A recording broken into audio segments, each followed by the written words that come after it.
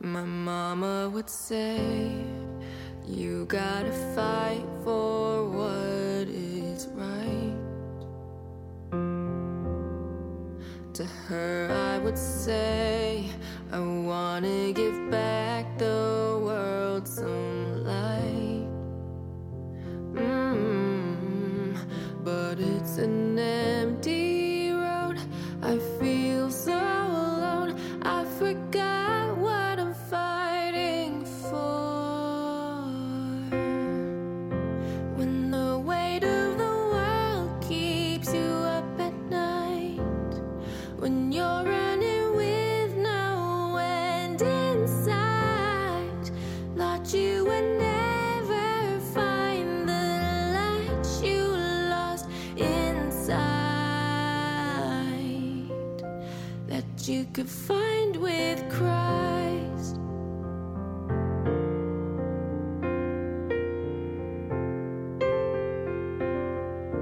You wanna change the world, but you don't know where you should start.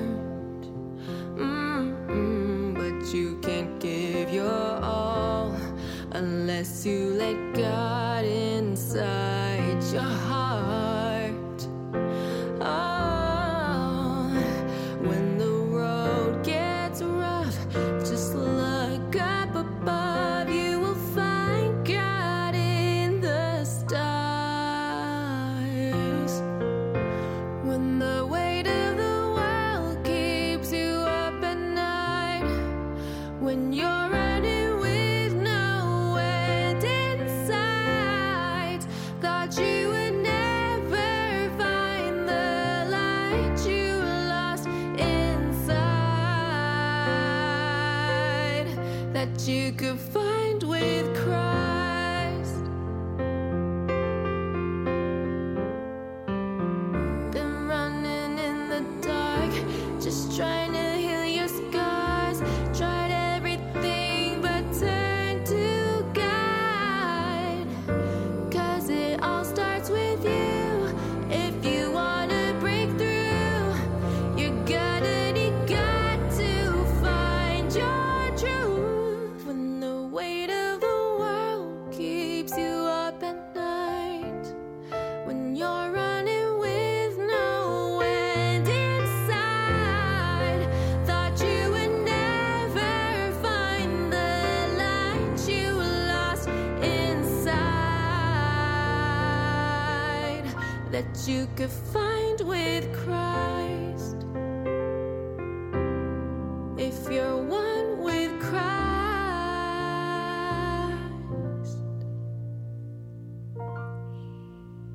Hey, good morning, Patriots. And it is Monday, February 26th in the year 2024. And a good morning it is. Hope you're enjoying your coffee, because I know I am. We have some good news this morning, I guess. If you're like me, you hear that Lord Rothschild's just passed away. It's too bad. One of those things you're like, oh, sorry, but this is literally like, ding, ding, the witch is dead, the witch is dead. Yes, Lord Jacob Rothschild has died at the age of 87. I didn't realize lizards lived that long, but apparently they do. So we can start our Monday out with that. And, oh my goodness, what a family. It's literally like, I think it's a saint incarnate, if I'm not mistaken, right there. But that kicks us off for an interesting Monday ahead, I'm sure. And that's, it's interesting how that's covered, but so many other things aren't. But of course, this is their demigod that they're now seeing pass away. They're all panicked to wonder what's going to happen. So count on child sex sacrifices increasing, because there's no other way they're going to get power in their mind, which is a horrific thought. Patriots, before we get going, good night's sleep. Can't stress it enough. Super important. We all know we need it. And no matter how much time we have to sleep, we need to be good quality sleep. MyPillow.com. There's just one word in that whole comment that sums it all up. MyPillow.com.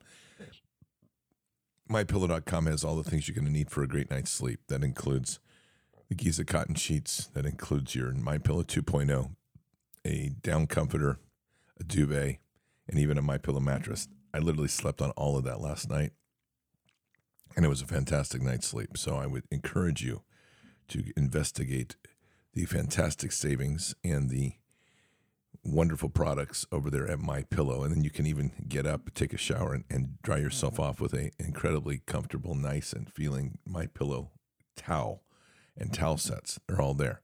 So head on over to mypillow.com/bards.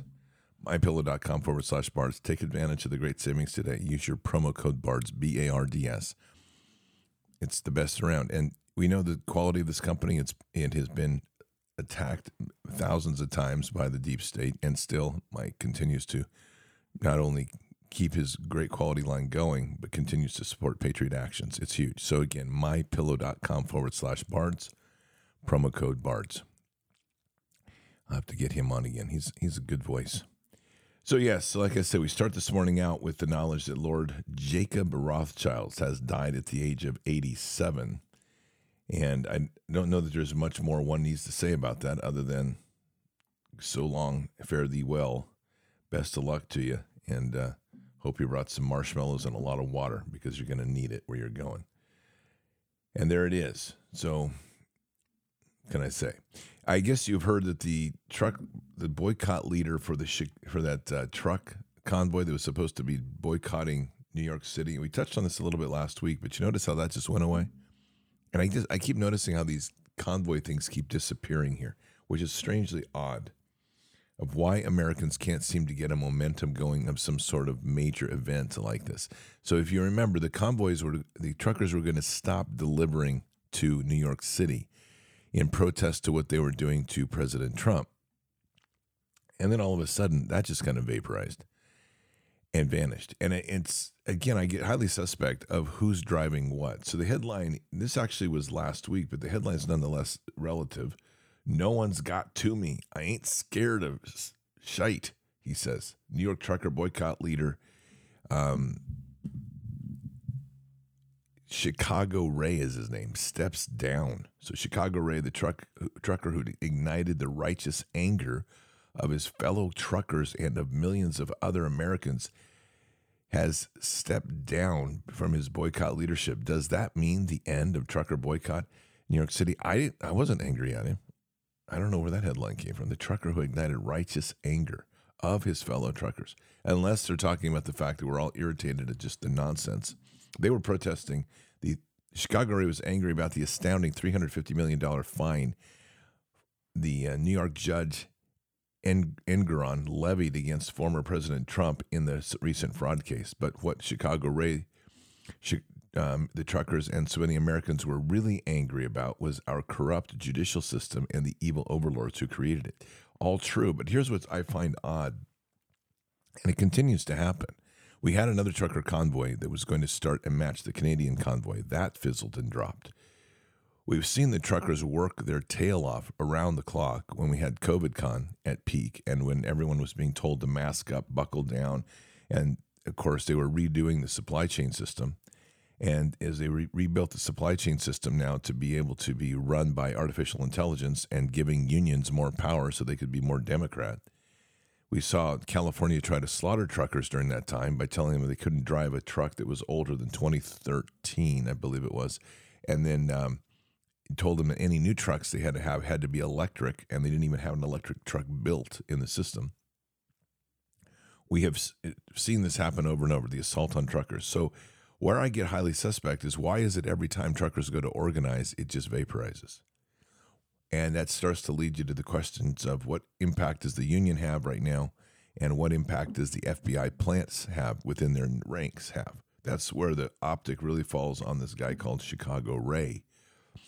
One of the fastest ways to disrupt a movement, by the way, and this is just known tactics, is you get somebody to start something and you get a momentum going, and then you have a toss-up of leadership so that the public loses confidence.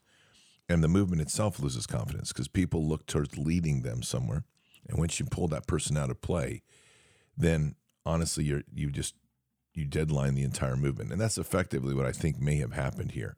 Question is, and it's a real question, did somebody get to him, or was he part of the operation to disrupt? And what we do know is that the FBI is in everything in these movements, and it starts to show. He's going after, they were going to cut New York City off of essentials, and they were going to stop delivering to New York City. And what gets me a little uneasy about this is that our right to protest suddenly becomes a national security threat, which means they get targeted as domestic terrorists.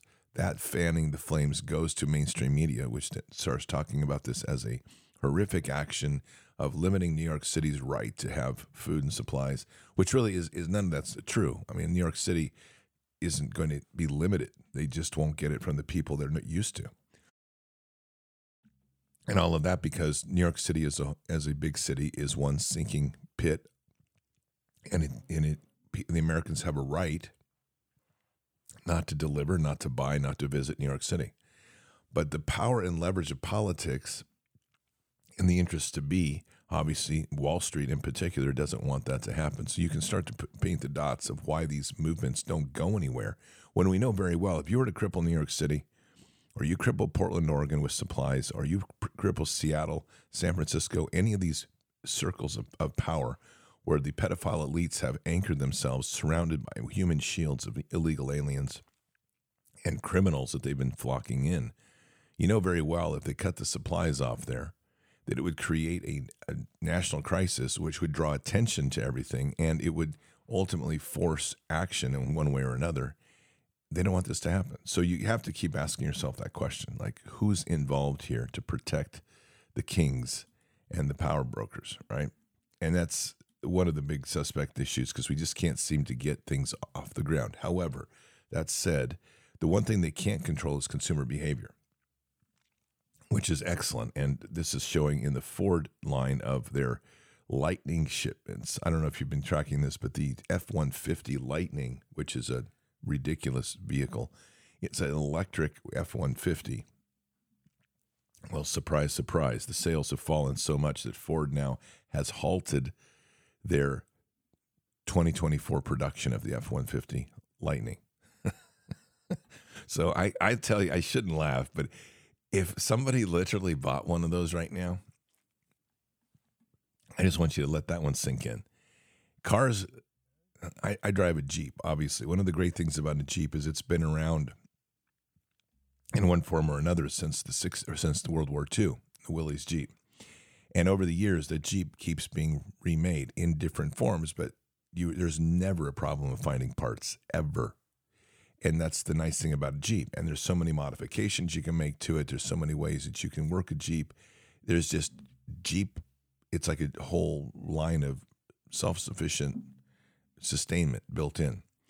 If you just bought an F-150 Ford Lightning, electric Edsel, is really what we're saying here. This thing it's dying on the vine, and you now own something that, of course, they'll tell you, don't worry, we're going to support it, but they're not going to support it. You're going to be stuck with a vehicle that's the maintenance cost is going to get increasingly high. People's knowledge to maintain it is going to diminish, and you're kind of stuck with something that just isn't going to go anywhere. And what you are going to get stuck with as well, though, is that wonderful payment, because I think they sold that for like $60,000 or $70,000. Which that payment is going to be somewhere around $1,200 a month. Oh, that's got to hurt. Seriously, it's got to hurt. Yeah, I just saw somebody in chat said that we have electric Jeeps now. I know. I'm not going there. I'm sad for Jeep. They're going to lose their shirt on it. It's all good. No one does an electric Jeep. What a ridiculous concept. 2/3 of young people would like to live under an explicitly socialist economic system. This is true. This is actually true. This is unbelievable. This is from an article in Zero Hedge this morning. Are you ready for neo-collectivism is what they're calling it. Even worse, continuing from that previous statement, even worse, those people have no idea what socialism is. Not long ago, this goes on to say, we looked at the Future Laboratories report on travel that predicted carbon passports and limits on personal CO2 emissions as a way to mitigate climate change. This is from the article. The back of the napkin math from our look at the report was that living standards in G20 nations would have to drop by 75% in order to bring personal carbon footprints in line with expert recommendations. The typical North American pleb emits somewhere between 12 and 13 tons of CO2 per year. You horrible person. To meet these net zero directives set by unelected globalist technocrat terrorists, we need to ratchet that down to 2.3 tons per year. In other words, the same cult of you are the problem. This is the whole cult. The death cult is you are the problem. You are a parasite in the earth. You don't belong here, and you need to self-destruct and remove yourself from the face of the earth. Do it by your own hand. That way they don't have to worry about it. And then they can claim innocence because you did it by your free will. In the course of breaking that down, it came down, this is continuing the article, I came across another report, also authored by Future Labs, whom I described then as coming across as a WEF wannabe. That was on the coming macro trend of neo-collectivism. At the time, I plunked down $265,000 to buy, £265 to buy the report. It's about $350, promising to write it up in a upcoming piece. Here it is. There are 5 core themes running through the 40-page high-gloss PDF, which they charge £265 for. Climate disaster is imminent. That's John Kerry right there. Democracy and capitalism in their current state won't or aren't working. That's the brainwashing at the universities that are all social communists. Individualism is on the way out. That's right. Collectivism is the only way. You must share everything. You can own nothing, rent everything, and you will be happy because an illegal immigrant will be sleeping in your yard or and taking your car to the grocery store.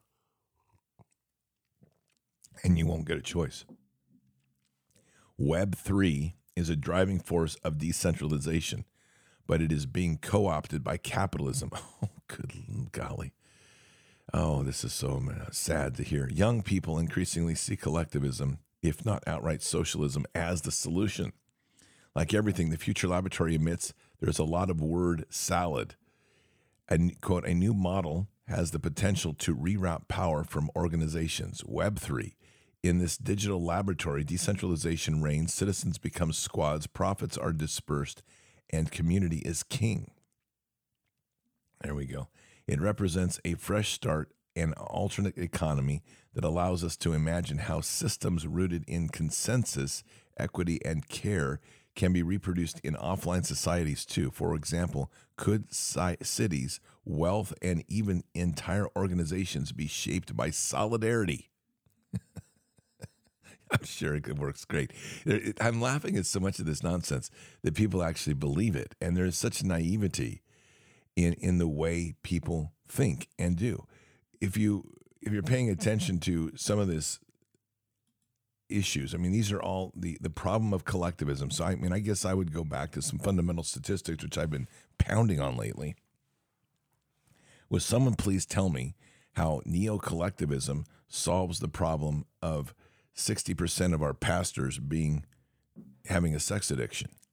I mean, that would be a good start, which we know that is not the point. It's always to divert away from the realities of things. I came across an app yesterday. It's called Maven. It's very interesting. And why this is interesting is that social media, the principle of social media is to bring people together as one community. That was the idea of the internet. We were going to be able to start cross-communicating with one another.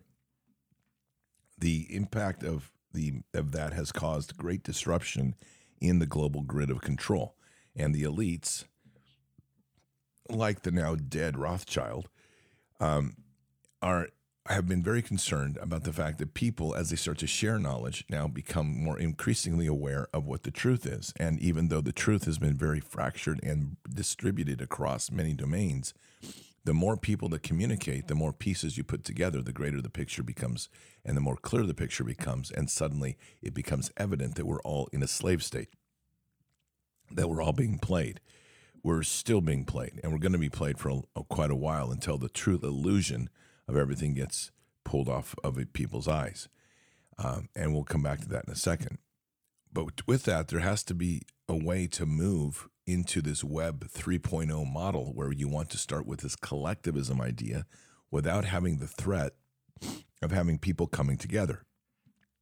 Part of social media's impact has been to use the likes and the thumbs up and these various things, which is designed after the casino mentality of dings and rewards so that people will be compelled to participate. So if you post something, if you don't get any likes and you do this after a number of times, then the propensity is that people will drift away from social media.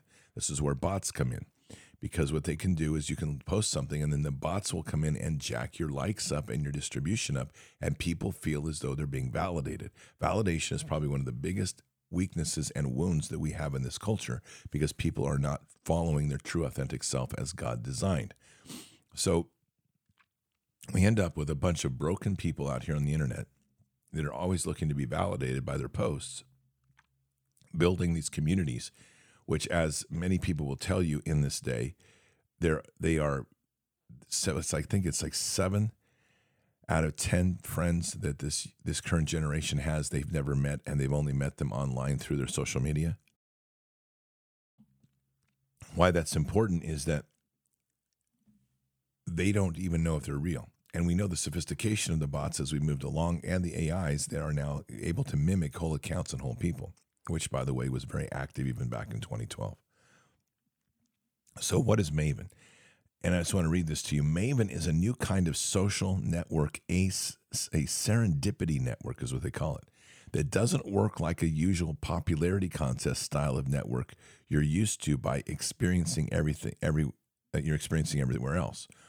We don't have likes, and therefore don't count them, and you don't follow other people's accounts. Instead, you follow interests, and your feed is a reflection of the interests you follow.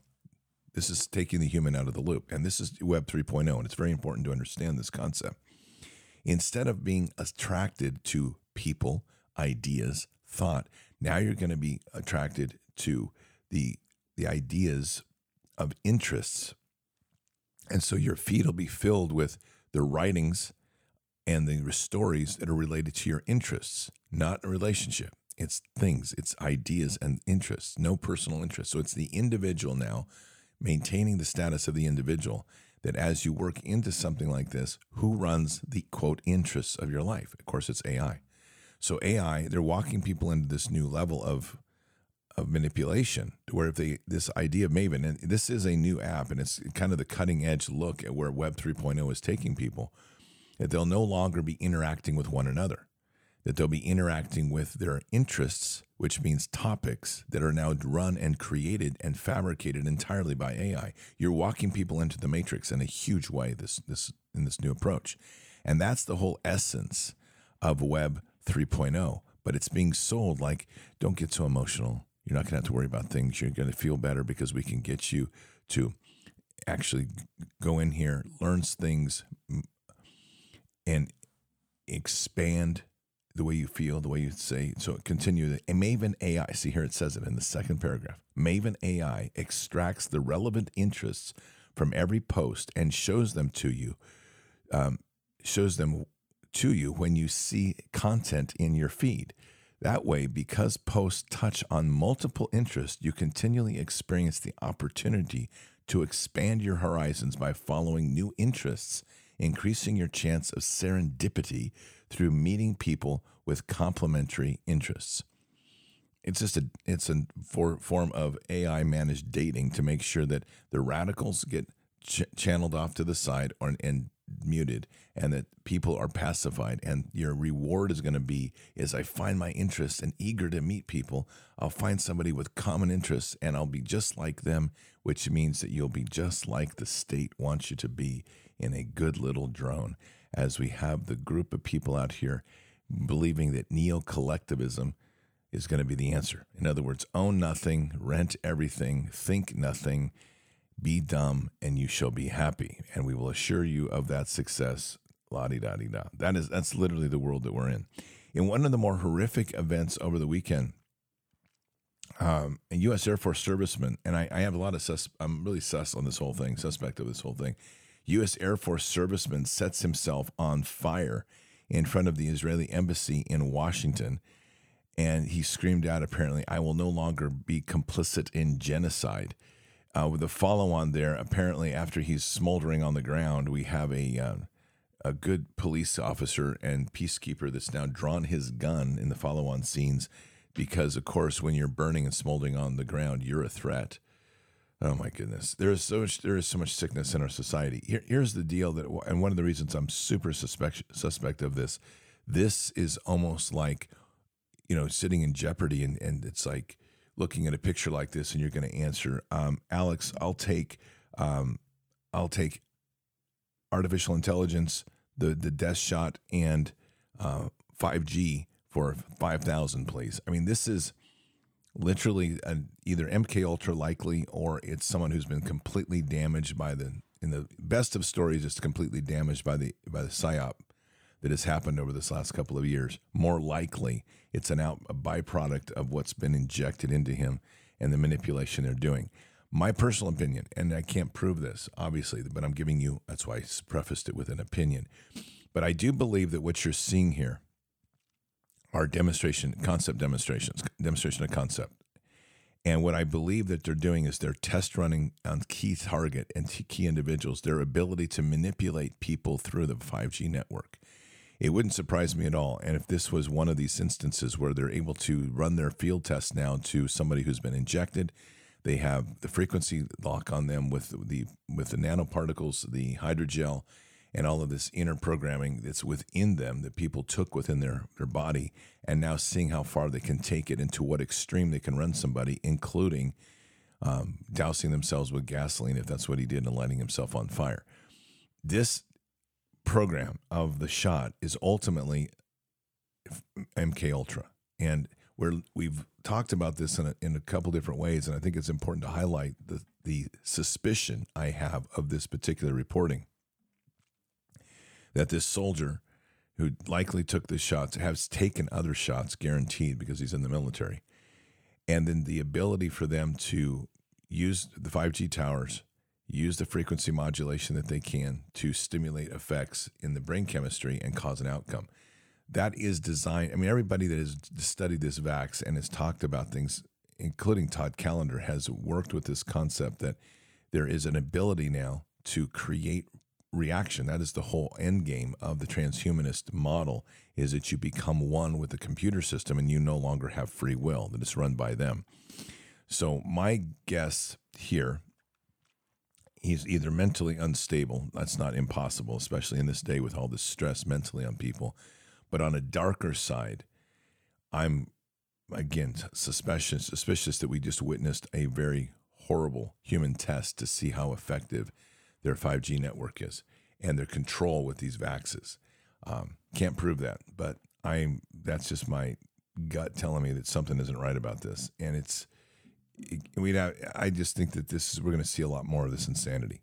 Now, the good news is it apparently isn't system-wide, and because of that, we're seeing these limited cases pop up. But nonetheless, it's worth noting that potential and capability is well within their reach of what they are able to do. And I think that needs to be deeply considered. Interesting news from California. I want to play this piece. This is 5 minutes, 47 seconds, and it definitely shows an awakening in California. There are some reports that are starting to filter through, and this is coming through fringe patriot networks. So I cannot confirm this, but I think we've all suspected this. But the real secret that they're hiding in California from the 2020 election is that President Trump actually won California. I think we can find a pretty strong indication that the voting bloc was there to bring him to power. I think that it's pretty realistic that there's a California. Remember, in my day when I grew up, California was a conservative, pro-business state. It was hijacked by the digital communists, and in so doing, the hotbeds of extreme liberalism, which were embedded into the Bay Area, which is where, no accident, which is where the tech industry settled in. And that takes us back to PLA, that takes us back to all sorts of the black Black Panthers, the Weather Underground, all of these things. Weather Underground was more in Chicago, but they still operated out in California. The SBLA, all of these sort of radicalized elements that were just, most of them created by the CIA in order to destabilize the government. Most of those, so many of those were in California, Berkeley, San Francisco, and some in LA. So when we start to see that those are some of the same areas that have become hotbeds of extreme liberalism, also the home of Stanford Research Institute, which has been known to have close partnerships with the CIA's the MK Ultra program, we start to see the kind of a picture here that's they have a lot at stake to keep California out of the control of the people. So as I say, so it's starting to surface on some of the fringe patriot networks, is reporting that the big secret that California is working overtime to hide is that President Trump won the 2020 elections. And to look at the magnitude of votes and the efforts that they're going to try to rig the votes, it wouldn't surprise me at all. In fact, I think President Trump probably won, in real terms, 48 of the 50 states, which is very possible. But I just want you to hear this. This is from a sheriff, Chad Blanco, who has now stood up to Gavin Newsom, a really good position here, and he nails the truth with this piece. Take a listen. Good morning. Chad Bianco, Riverside County Sheriff. We are here today because California public safety is in crisis. Crime is steadily on the rise, and our public safety policy is one of the worst, if not the worst, in the nation. I want to make this clear, and I want there to be no mistake in what I am saying. This is not by accident. The driving force in our crisis is a radical, progressive agenda fraudulently called criminal justice reform. This is nothing short of a sick and twisted social experiment where law enforcement is the bad guy and criminals are somehow victims of society and not responsible for their actions, their crimes, or accountable to their countless victims. This agenda began with the passage of AB 109, the so-called Public Safety Realignment Act. State government failed to take responsibility for prison overcrowding or their failure to build more prisons, and instead forced county jails to house state inmates while simultaneously releasing thousands of felons early. This has pushed our county jails to a near collapse and caused the early release of countless criminals. Thousands upon thousands of criminals are being released from custody early, crime is increasing, and our governor is closing prisons instead of building new ones. It defies common sense. In 2014, a complete fraud was perpetrated in California. The so-called Safe Streets and Safe Schools Initiative, Prop 47, changed many felonies to misdemeanors, basically legalized drug use, and increased the amount of petty theft to nearly $1,000. In 2016, another lie was perpetrated on voters with the naming and wording of Prop 57, tricking voters into approving the release of thousands of violent criminals onto our streets and neighborhoods. This is why we are here. Everyone knows Prop 47 and 57 are disasters, and yet Governor Newsom adamantly touts it as a success, and lawmakers continue to refuse to fix their mistake and the problems that they have created. When once crimes are no longer crimes, it allows Governor Newsom and Attorney General Bonta to cite completely flawed data points to support their failures. Californians are now suffering the consequences of a failed social agenda. We are now at our breaking point, and Californians have had enough. The lie of Prop 47 has been exposed, and the progressive love affair with criminals at the expense of victims has infuriated law-abiding Californians. While we suffer every day with rampant theft causing our small businesses to close and our large box stores to move out of state, our supermajority of lawmakers sit here in their guarded tower, oblivious to what is going on in their communities, experiencing drastic increases in all crimes, particularly violent crimes. Over the past 5 years, law enforcement has been unable to get our progressive left majority to even consider any new law or modification to an existing law that would increase punishment or send criminals to prison. Reality has gone completely upside down to the point our governor, our lawmakers, and our attorney general refuse to prosecute criminals, to include those criminals committing crimes with guns and instead have dedicated their efforts to disarm and remove constitutional protections of self-defense from law-abiding Californians. We are in a very important election year, and the political silliness is surfacing all around us. The same supermajority who refused any sort of tough-on-crime laws for the past several years are up for re-election. They are now claiming they are going to address our public safety crisis with new laws cracking down on crime. The problem is every one of their bills are disingenuous and hollow. For instance, one bill claims to address theft by lowering the felony limit back to $400. Upon examination of the bill, you'll find that it gives these career criminals 3 more chances to steal and be convicted before they are sentenced to prison. That is a minimum of 3 more victims. We cannot turn on the news, read the newspaper, go to the grocery store, or open our businesses without being slapped in the face of reality that criminals have been emboldened by a lenient system that holds no consequence for criminal behavior. Instead of addressing the obvious, tone-deaf Governor Newsom attacks a Target employee for not stopping a criminal from fleeing the store instead of taking an honest look at the failed social experiment that he himself leads that allowed that theft to occur. This is a great statement, and it's always encouraging to hear when sheriffs step up with the authorities that they have to start challenging authority in a corrupt authority in the state. A couple of highlights I just want to hit on that. Number one, why I enjoyed that piece and wanted you to hear it was that it really outlines the deep woke insanity that they're trying to force in, which is to create a situation in this nation that is completely chaotic, and that at the end of the day, they have to call for foreign help on our domestic soil to help quell the riots and the instability. That's all part of those relationships that were built under a 2030 agenda, where our police departments have had partnerships with the United Nations, and that's all over the country.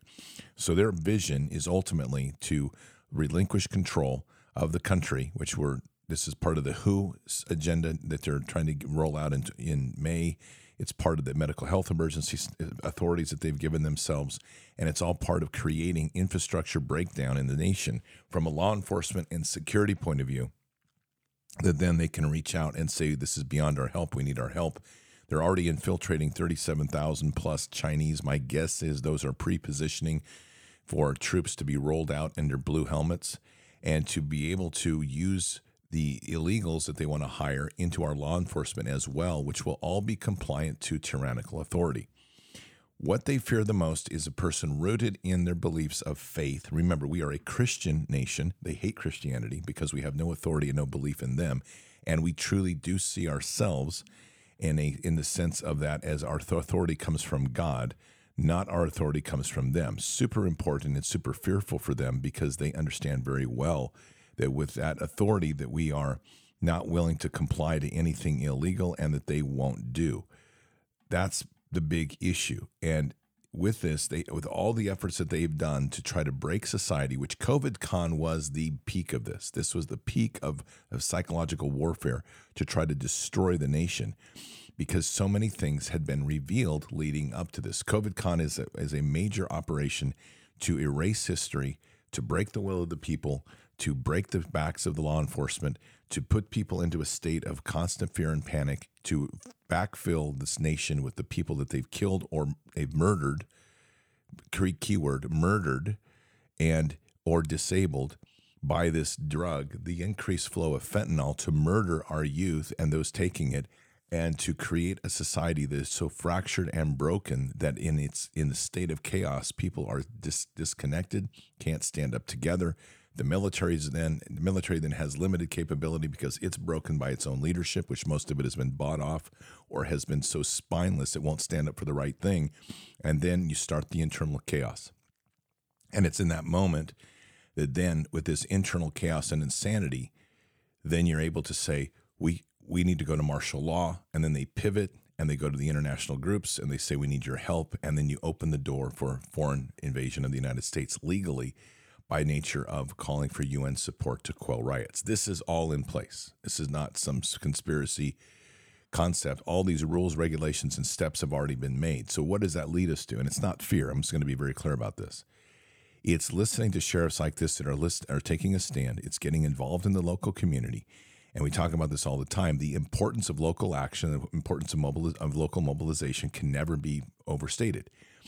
The anchor that we are going to have here is our counties and the authorities our counties has been given. And so as we kind of roll into this next phase period, which is going to get crazy, and there's no other way to put it, they are in a scorched earth policy now. This border, as you heard Saturday night with Colonel Pete Chambers' interview, the border is wide open. But what do we see in the counter move? We see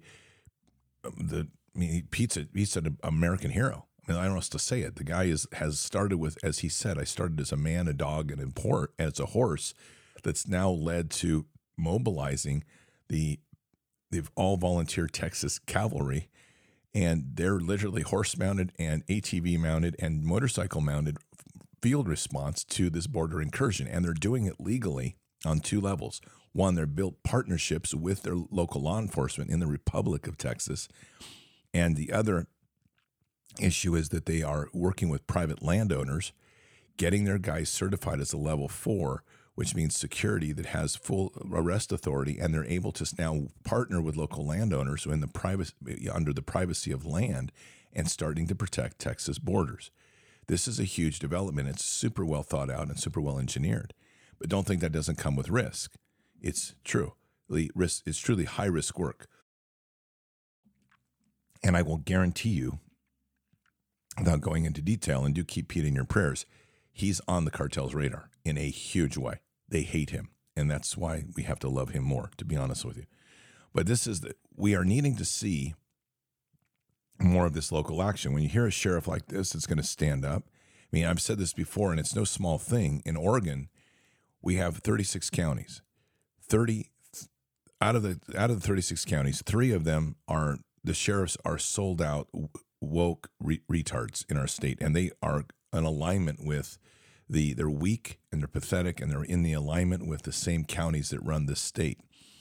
We have 33 of them out of the 36 that are purple, so they've waffled between which sides. But we have 30 counties in our state that have made a commitment that they will not enforce a rule from our state legislature that is not constitutional.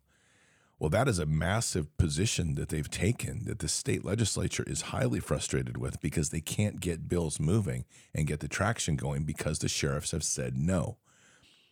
That's the type of insurgency that never requires the need to go to the Second Amendment, but requires the consistency and persistency of enforcing the Constitution. And that is affected by the local communities. COVID-Con was a disastrous, I wouldn't say disastrous. I was going to say it this way, but I think it's better to say it this way. COVID-Con was a deeply revealing look at the brokenness of our society. We saw how weak people have become in our nation. And we have seen at the same time how strong certain patriot groups and American-loving groups have become as a result of it. The weak and the haters are all kind of lumped into one camp, and those are the ones that complied. The ones that are on the other side of this, those ones that are sitting in a place where we are now looking at, where does our country go? What are we doing? What are we up to? Those sorts of issues are what has come out of COVID-Con. And it's important to appreciate just how effective that group is and how powerful that is in the overall picture of things.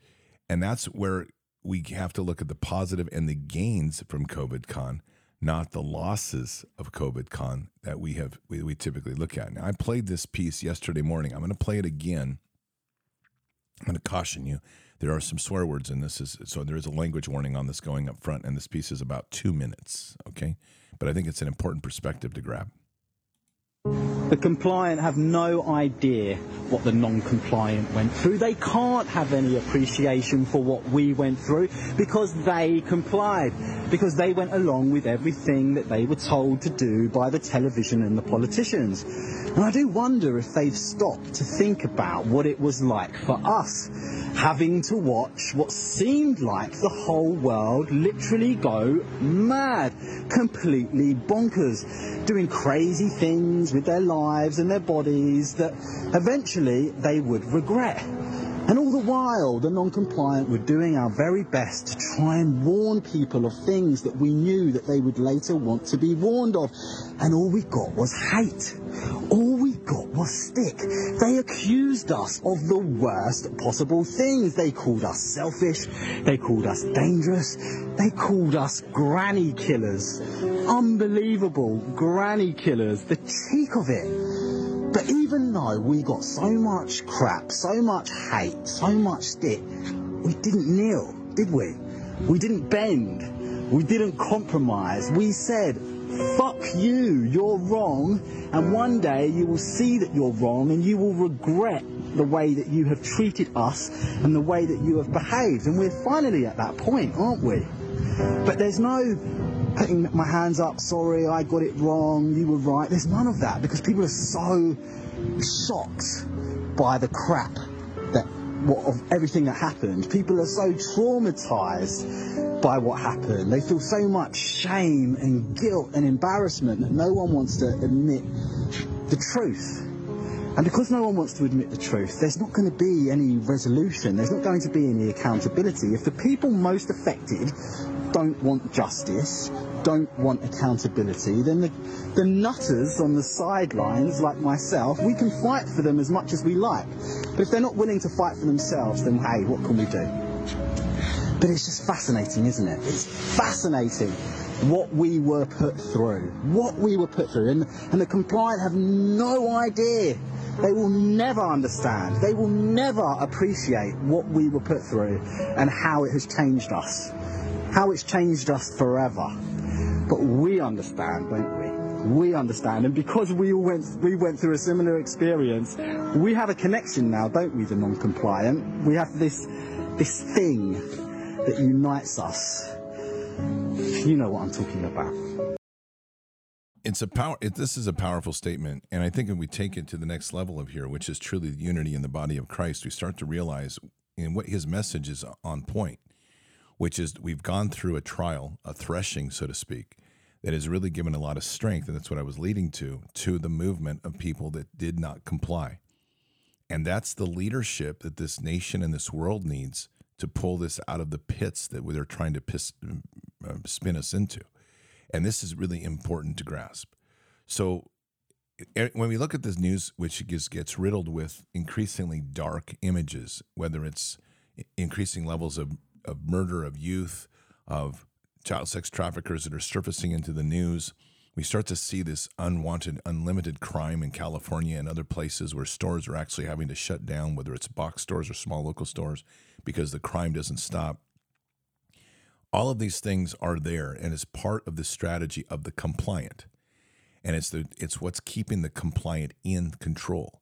But where we have to step into is this other place to say, yes, but we've already been through your game. And as we start to realize how much is there in that statement, that is ultimately what in the spiritual sense, what we're referring to is the remnant. And that remnant has the greatest strength in all of this, because we've already proven our walk to endure what they've thrown at us, and we've never bowed.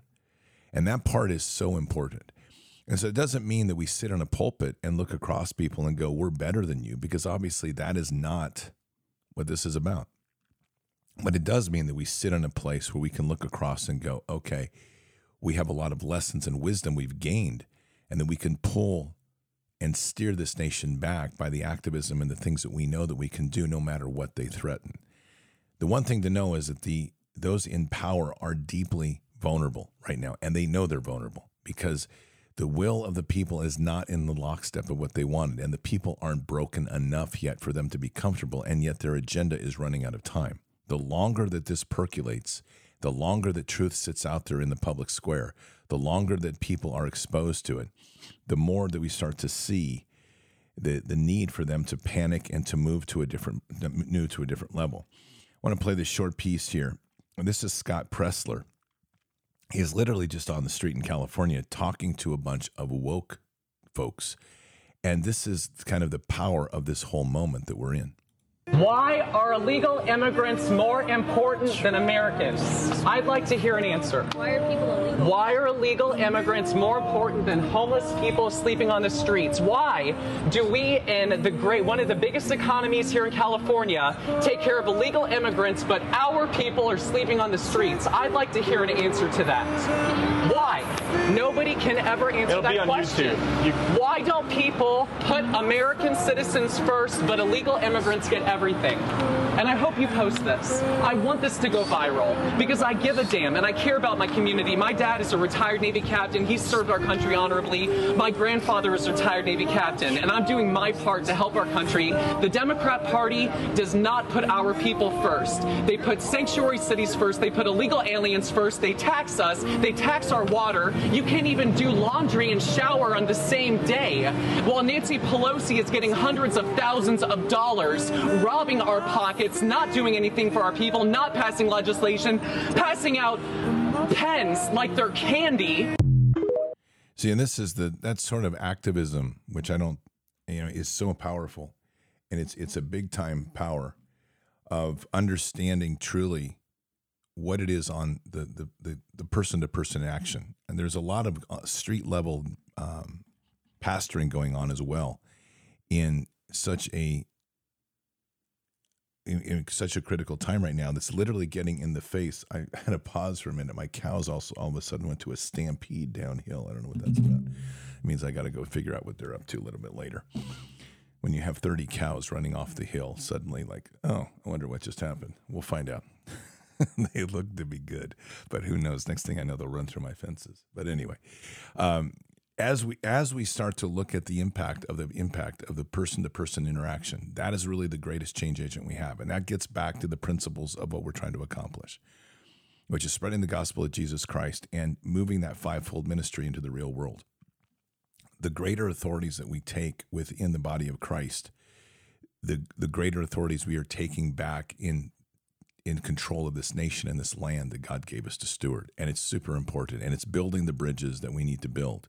And it's stepping outside of the walls of the church and taking it into the street, taking it into the people, taking it into the place where we need to, and leading and not waiting for someone else to do it for us.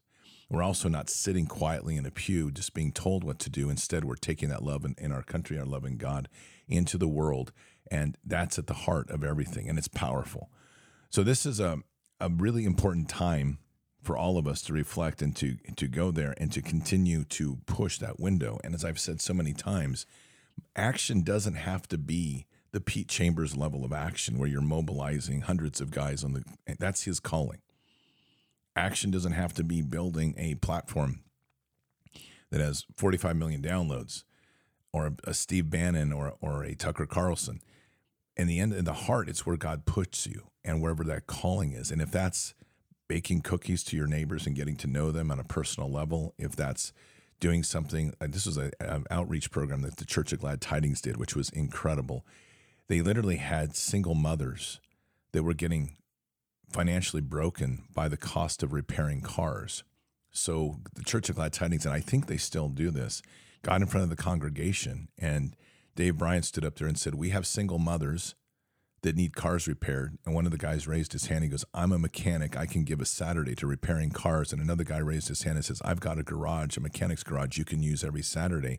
And they turned that into an action program to where single moms that were having to do a job and pay all the bills for their cars, which were breaking their finances, could now go to have their cars repaired for free at the church's expense. That's powerful action. And that's guys and communities using their gifts and talents to raise up and literally do something impactful that changes people's lives.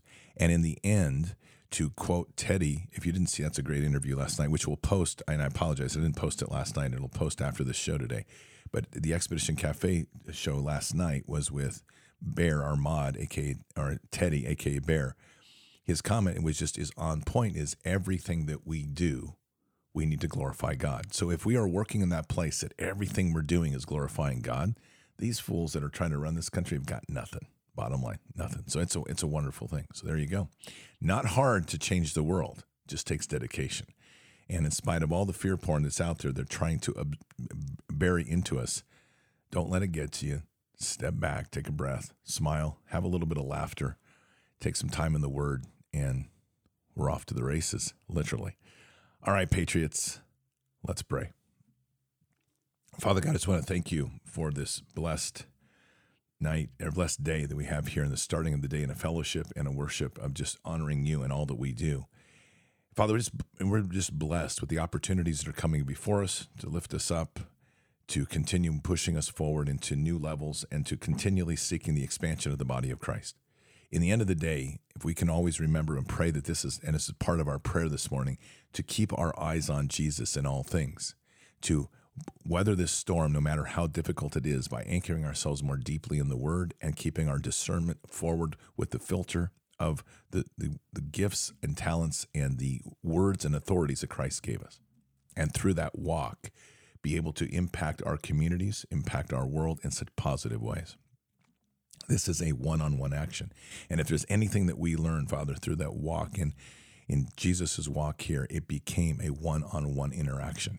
While he spoke to the masses and he sowed many seeds, it came down to the small groups of people that he spoke with, impacted, and discipled to raise up a mighty army and over time. And that's the true sense of change. So, Father, we just ask that people are empowered with that sense of with authority to speak into the hearts of the many, to use every moment that we have, whether it's shopping at a store, filling up your car with gas, gardening and seeing your neighbor across the fence, whatever that is, to take that moment to hear your voice, to hear the power of Holy Spirit, and to speak life into other people, to lift them up, to raise them up, to pray with them, to give them that confidence of knowing that there's somebody near them that has the strength to stand with them. And that's the big thing, is that people become so isolated and disconnected that they often feel alone and they shrink. And rather than knowing that you're not alone, just turn to Christ.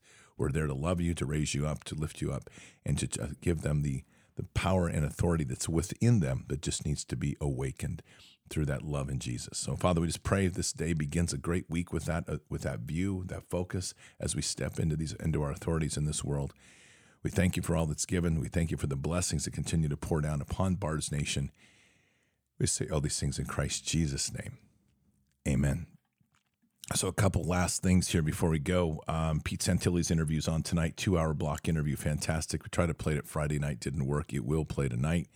Give some great updates tonight on the Mandolin Farms and the Bard's Nation purchase. That's going to have the full updates completed by the end of today on the Give, Send, Go site. And we'll be off to the races to move to the next level. All that set aside, have a blessed day. Keep your head up and your eyes forward. Never bow to evil, never relent. Always press into the fight. God is with us. He'll never forsake us. And in the end, God always wins. But we are here in this time, in this place, for just such a time as this. We are at war. So walk boldly and fearlessly with Christ. Occupy the land. Expand the kingdom. Subdue the enemy. Mission forward. Patriots, I'll see you tonight for Bards FM. Until then, or until the next time. God bless, and out for now. We shall pay any price, bear any burden, meet any hardship, support any friend, oppose any foe, to assure the survival and the success of liberty. Every thoughtful citizen who despairs of war and wishes to bring peace should begin by looking inward, by examining his own attitude towards the possibilities of peace. Too many of us think it is impossible. Too many think it is unreal. But that is a dangerous, defeatist belief. It leads to the conclusion that war is inevitable, that mankind is doomed, that we are gripped by forces we cannot control. We need not accept that view. Our problems are man-made. Therefore, they can be solved by man. And man can be as big as he wants. No problem of human destiny is beyond human beings. Man's reason and spirit have often solved the seemingly unsolvable, and we believe they can do it again. Surely the opening vistas of space promise high costs and hardships, as well as high reward. So it is not surprising that some would have us stay where we are a little longer, to rest, to wait.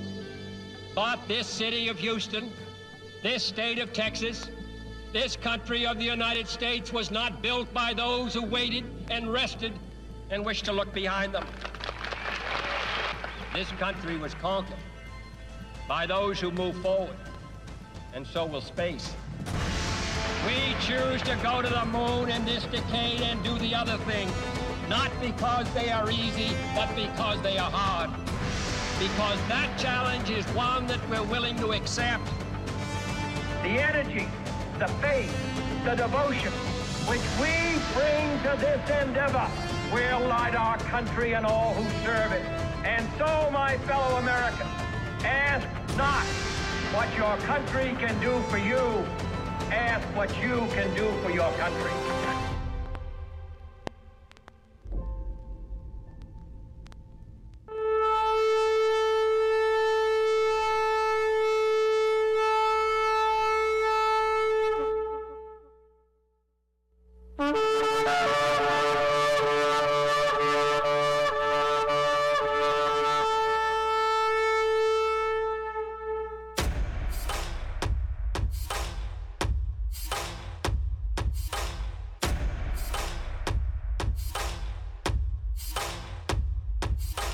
An old evil that has waited thousands of years to show its face. It has only one intent: to destroy God's light and to enslave. It has no scruples. It has no rules but one: to win at any cost. But we will never bow, for we are the remnant that will hold the line. This is war. We fight, we push, we climb. We never give in. We become the nightmare that evil didn't know could exist. We pray, we stand.